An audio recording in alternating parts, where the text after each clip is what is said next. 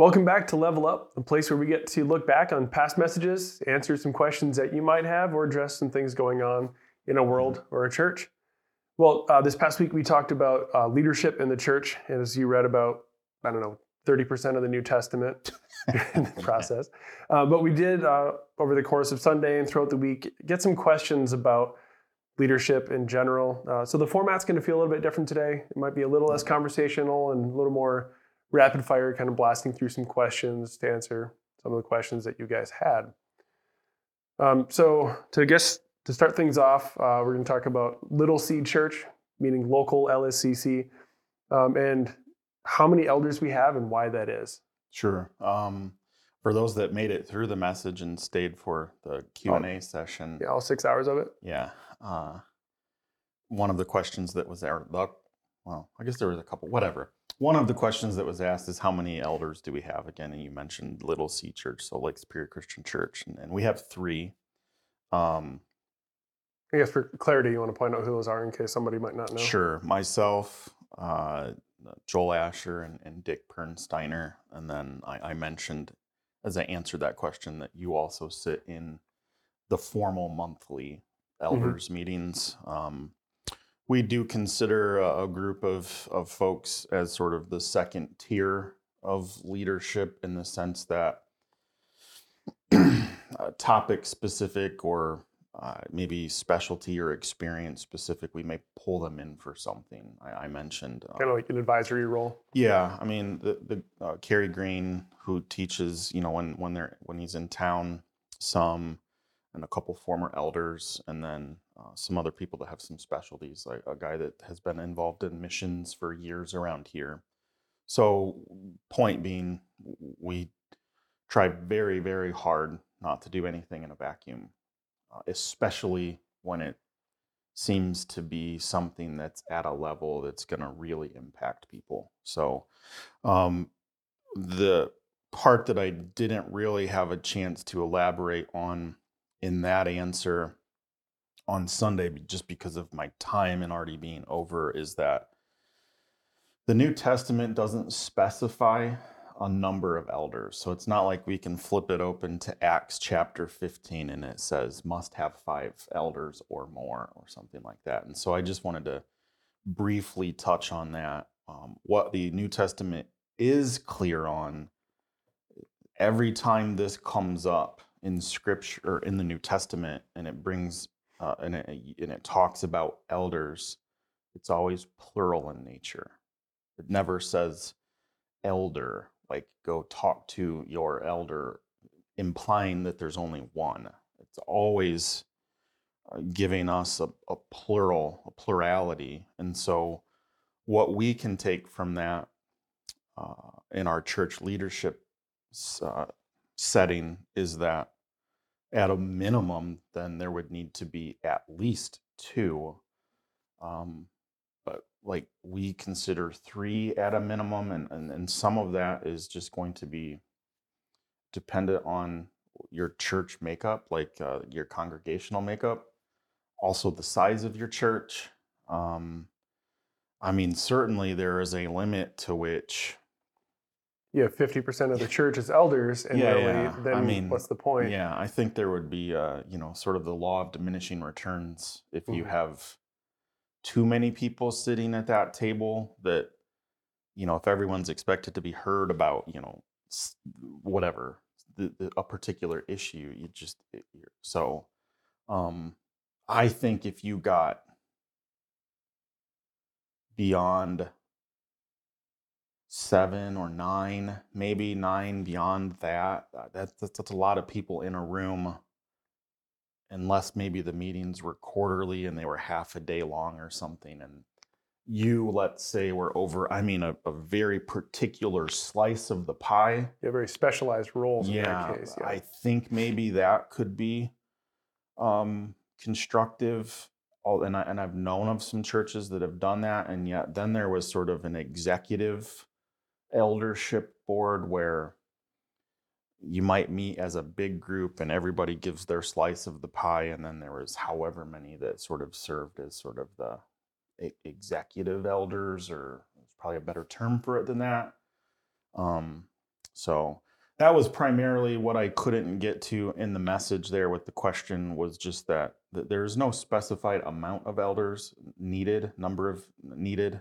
It's just it always uses it in a plural way. And so I think that's very intentional. Obviously, if it was just you or just me or just one person making all of the decisions, um, I, that's a recipe for disaster in a lot of ways, maybe sometimes unintentionally, other times intentionally. And so by having a plurality of men Yeah, to many different share that, voices, a level of yeah, accountability, exactly. different insights as well. So I think, with our situation right now, I think, and I've had, I think, 9, and I've had as few as 3. I think the magic numbers is like 5, and I think an odd number is right in case you have to vote for something. So it couldn't be split 3 to Hmm. 3 or something. I think 5 is a really good number, because that's few enough where it's not just one redundant voice, but it's also few enough that you can move through topics and do the decision making processes efficiently. So yeah. So, and I guess I don't know if you want to touch on why are there, for lack of a better way of saying it, why do we have the quote bare minimum at the moment? Why don't we have that 5 that you're looking for? Well, it's not for lack of trying. We've said this in core meetings. I think I said this last week. We have no real idea who watches these. I'm going to assume it's mostly our people. So if you don't go to core meetings, I would really encourage you to go to core meetings, because you'd hear more about this type of a thing. But it's not for lack of trying. I've been here for 6.5 years, and Joel has a spreadsheet. There are enough names on that list of. Yeah, and that have been asked multiple times, and now some of those folks aren't with Lake Superior Christian Church anymore, and those that are, some of those guys that are still here that would kind of be in the quote unquote mature bracket age wise, have served as elders before, and for one reason or another, it doesn't fit any longer.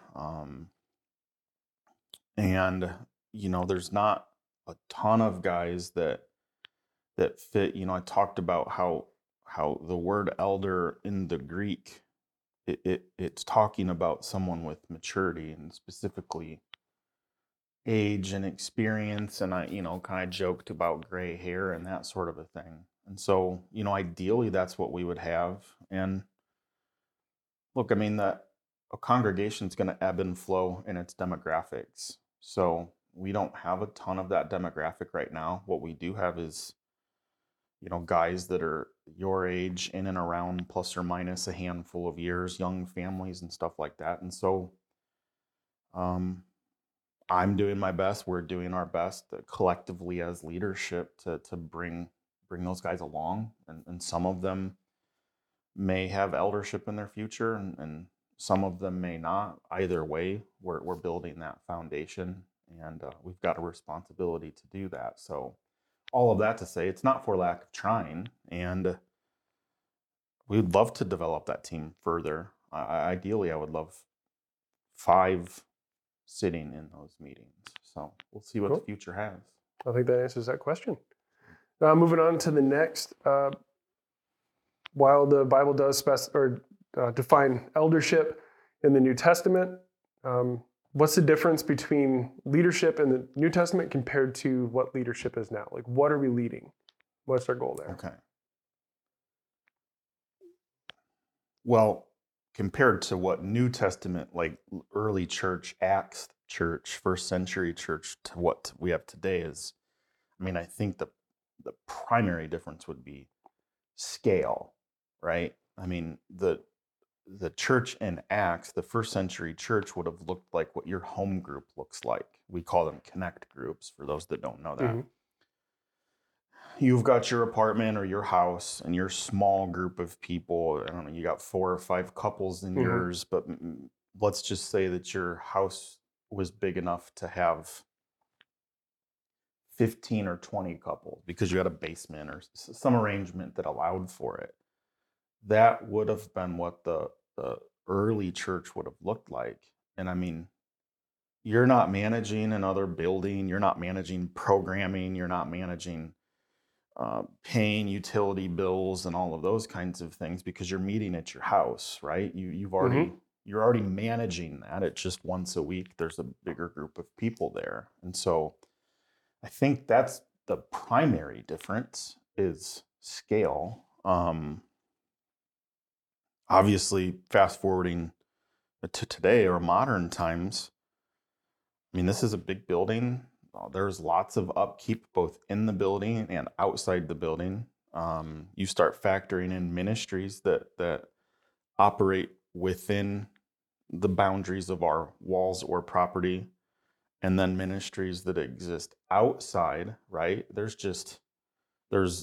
kind of levels of leadership in the sense that there's a lot going on to manage. The bigger the church, usually the more things that are going on. And so you've got lots of, um,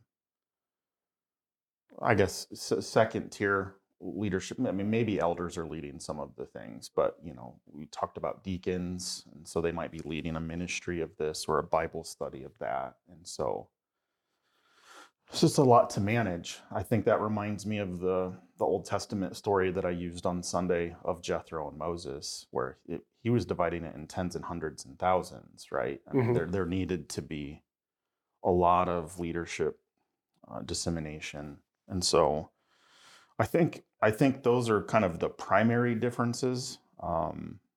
Again, going back to the house church model, you can get your arms around that and you're in close proximity to however many families are part of your house church, be it 5 like it is your connect group, or call it 15 or 20. You might not want to manage that, but you could manage that, Yeah, right? definitely.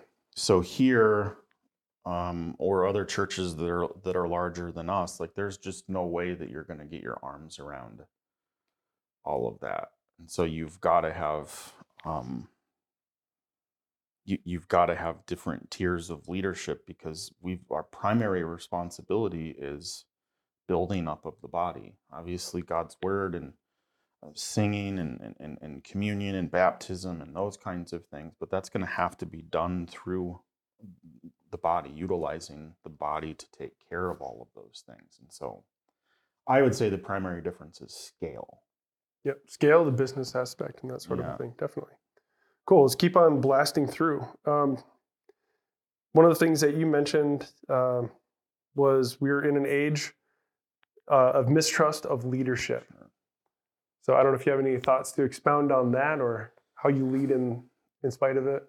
It's tough because I'm sitting here as a leader of a church and I'm going to be answering a question about mistrust of leadership, and sort of it seems kind of weird to be talking about it, but um, it's not lost on me. I mean, look, there's leadership that I've either mistrusted in the past or that I mistrust now for varying reasons. Some of them probably good, solid reasons, and others just because I don't know. You Maybe got a bad look or a yeah, weird vibe or something like that. yeah. But I mean, I hope that I've matured past some of that kind of stuff. But I mean, we're not we're not perfect, and so I think what we have to do is, and this kind of reminds me of Celebrate Recovery or any other kind of a recovery, um, you know, ministry or program. First, you have to acknowledge that's there. Like if you were I have a mistrust for you as a leader, and here's why. Or I have a mistrust for this organization, and here's why. I think, and even my experience here as a pastor and in other situations and jobs, a lot of times we don't even get to step one of acknowledging that it's there. We'll grumble to ourselves, we'll grumble to our wives, we'll grumble to our best friends, but she's not changing that and you're not changing that. The only people that could hope to change it is the conversation that I'm not having with Mm-hmm. that person or that organization or that leader, right? And so I think that's the first thing.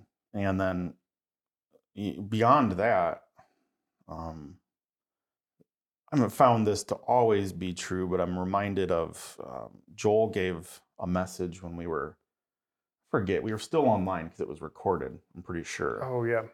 And he His like talked rules of about some eldership. rules of eldership. And one of those rules was, and he could clarify whether he pulled this from somewhere or heard it from somewhere, but one of the rules was 90% of problems Can be could be solved solved with with a like 10 10 minute minute conversation. conversation, right? And I mean, it's kind of like a proverb. That doesn't mean that it's going to be, you know, exactly true, but the sentiment of that, I think so many things are because of miscommunication or poor communication or poor listening or some combination of those things. And I mean, I can think of, and I'm sure you could think of, and our audience can think of so many instances where once they had the conversation, there was sort of a, oh, now Oh, I get it. that's what it Yeah. was. Yeah, definitely. Hopefully, you haven't gone too far down the path of burning bridges before you have that conversation, which I think we're all guilty of. Well, I But mean, that's our natural tendency is to be able to stew on things. yeah, Unfortunately, I think we like to be miserable yeah, in some yeah, ways and feel like we've been wronged. So we like to stew on those things, spread those yeah. things, and they become a much bigger problem than they had to be initially. I I've, think it's important to have those yeah, conversations yeah. and quick. One thing that I do, and I'll take a little bit of a rabbit trail here, in premarital counseling, one of the things that I learned and one of the things that I teach these uh, engaged couples to do is, and I've even said this from the stage because it would certainly extend beyond just premarital couples, but we have a tendency to assume the worst about, like in that instance, our fiance, but give ourselves the benefit of the doubt, Hmm. right? And so another way of saying that would be judging you based on your actions and judging myself based on my intentions, okay? And man, it doesn't take much thinking to realize how dangerous that can be. And so I think that in situations like this where there is mistrust, um, especially when it's murky, Hmm. like we don't know for sure Walter did a thing and it was wrong, right? Maybe it's gray. I think those are the instances where that, to circle back to Joel's thing, that communication is key. And let's have the benefit of the doubt. Instead of assuming the worst, let's see what's said and talked about and brought up and see if there's not a path forward Yeah. from there And then where, add in what you said before, like you don't know what you don't know. yeah, And it's amazing what little bit of context can make all the difference in a situation. sure. Now, the other aspect that I just said, let's say it's clear wrongdoing. Walter, you did this and it was wrong. We are terrible at apologizing to one another, right? Like, because Yeah. we have to swallow our pride and be humble. And I think that especially when you're a leader, you can't. I'm just thinking about instances right now, and as a leader, you can't wear that pride Hmm. because you are just um, perpetuating the wrong that's already occurred. So, like if there is a clear instance of you did this and it was wrong, own it, right? And as leaders, sometimes we have to stand up and own things that we might not even have done directly, but because we're part of a leadership group or leading a church or an organization or whatever, by nature of our position, just stand up and own it. You can't kick that can down the road because if you do, it's just going to get worse. In that instance with that individual, or maybe it's got some way of compounding outside of it. But I think, especially when we're talking about mistrust of leadership, and you've got to be transparent and to the degree in which you're able. I mean, there's some situations privacy would trump transparency, but transparent and vulnerable and just taking ownership of your part in the thing, and genuinely apologizing and asking for forgiveness. And at that point, if I've done those things in an instance like that, man, that ball's in your court now. Definitely. Yeah. So, I mean, the mistrust in leadership or the trust in leadership, I think people will see as a one-way street when it's really a two. Yes. So, as a leader, you, generically you, have responsibility to have the integrity and the morals and the upstanding to own those mistakes and be solid in your decisions. But at the same time, as followers or people under leadership, you have the responsibility to ask the questions, to gain clarification instead of just assuming you deserve the mistrust. Yeah. Yeah. Try to get on the same page, and that's getting on the unity, which we'll be getting more into the next couple of weeks. Excuse me. The other thing too is, like, I don't have a crystal ball. Like, I can't. I mean, I think God gifts us in different ways, and some of us seem to have a greater discernment than others. But we make the best decisions that we can, um, with the time that or the information that we have at the time. And unfortunately, people watching leadership have the benefit of hindsight. yeah. Like, that was a poor decision, even though in that moment, there's no way to know. Sure. Well, okay, this is, I think, a common misconception with the way the church structure as a whole is. And we touched on it, we alluded to it a bit, but I think we can dig into this a little bit more before we in this episode, about how the church exists to support the people, not the other way around. Yeah. I think I don't remember touching that this week, but I believe that was part of my intro to the first message of the series, that we get. I asked that quite: is the church an event? Is it a building? Is it, right? And I unpacked that a little bit. And so we do get confused that the church, the ecclesia, the body, the gathering is there to somehow support the church, right? The institution, the organization, rather than the reverse. That's a confusing part about being in the modern church, because we do have a building, we do have an organization, we have leadership structure. Yeah. And under that umbrella, we want to see that thrive. Yeah, I mean, in our sense, compared to the New Testament church, like we covered a little bit ago, it kind of has to be a both and. Like, I mean, to a degree, but not one at the expense of the other. So the people always have to trump the organization or institutional part of it, and I think that's an easy thing to get lost in the mix. I'm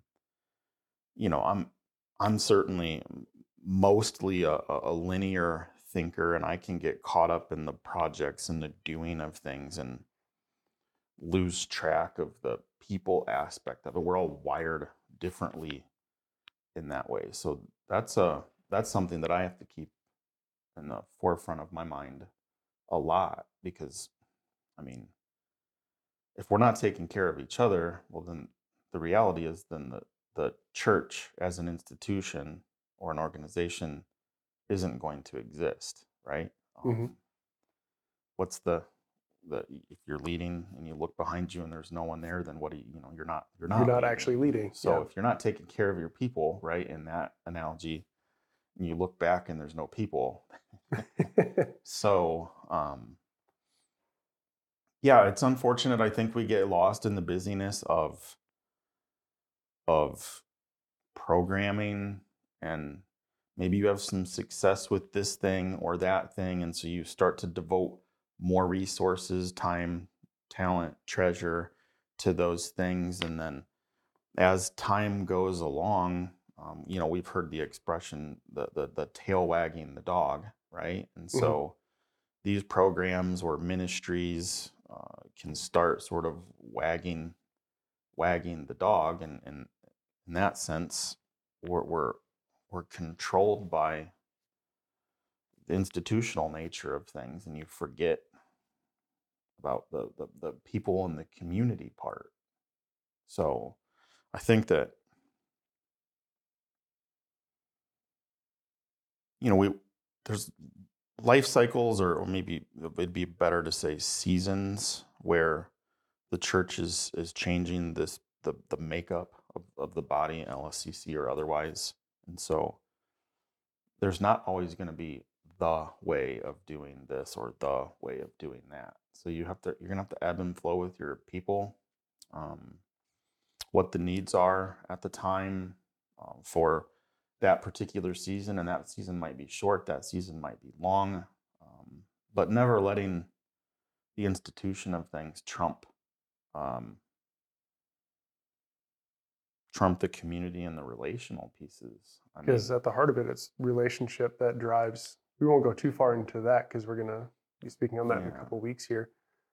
But it's focusing on, the church leadership pours into the building up of the body of the people and their relationship. Because at the core of it, the institution, the organization, it all exists to feed the body, to grow that body as individuals and as people. And I mean, we just, from a discipleship standpoint, I guess we can do formal discipleship where we have workbooks or books or whatever, and do it in that sort of a fashion. But the best discipling that I've had since being a Christian, and it seems like this is pretty common, is the relational dynamic where you know about me and I know about you, and we're doing this thing together and learning the Bible, and there's discipleship happening that way. And it's not that it doesn't have form or structure, but there's also the organic nature, the relational nature to the discipleship. So it's not just when we talk about relationships and stuff like that. I know we joked a couple weeks ago about crockpot church and that kind of stuff. But so yes, that, but it also informs how we grow and develop, Matthew 28. So teach them to obey, right, all that I've commanded. So you're making disciples through teaching and obeying all that we commanded. That's the discipleship form. And so there's community within that. That's building up the body. So, and relationships take time to form and take time to grow. Ultimately, they're deeper and stronger, but like we said, it's like a crock pot. It takes a minute. Sure. Cool. So I guess that wraps up all the questions that we had received during the week about church leadership. If you find that you have more, feel free to reach out. Our email addresses are on the website. And we will look forward to seeing you on the next Level Up.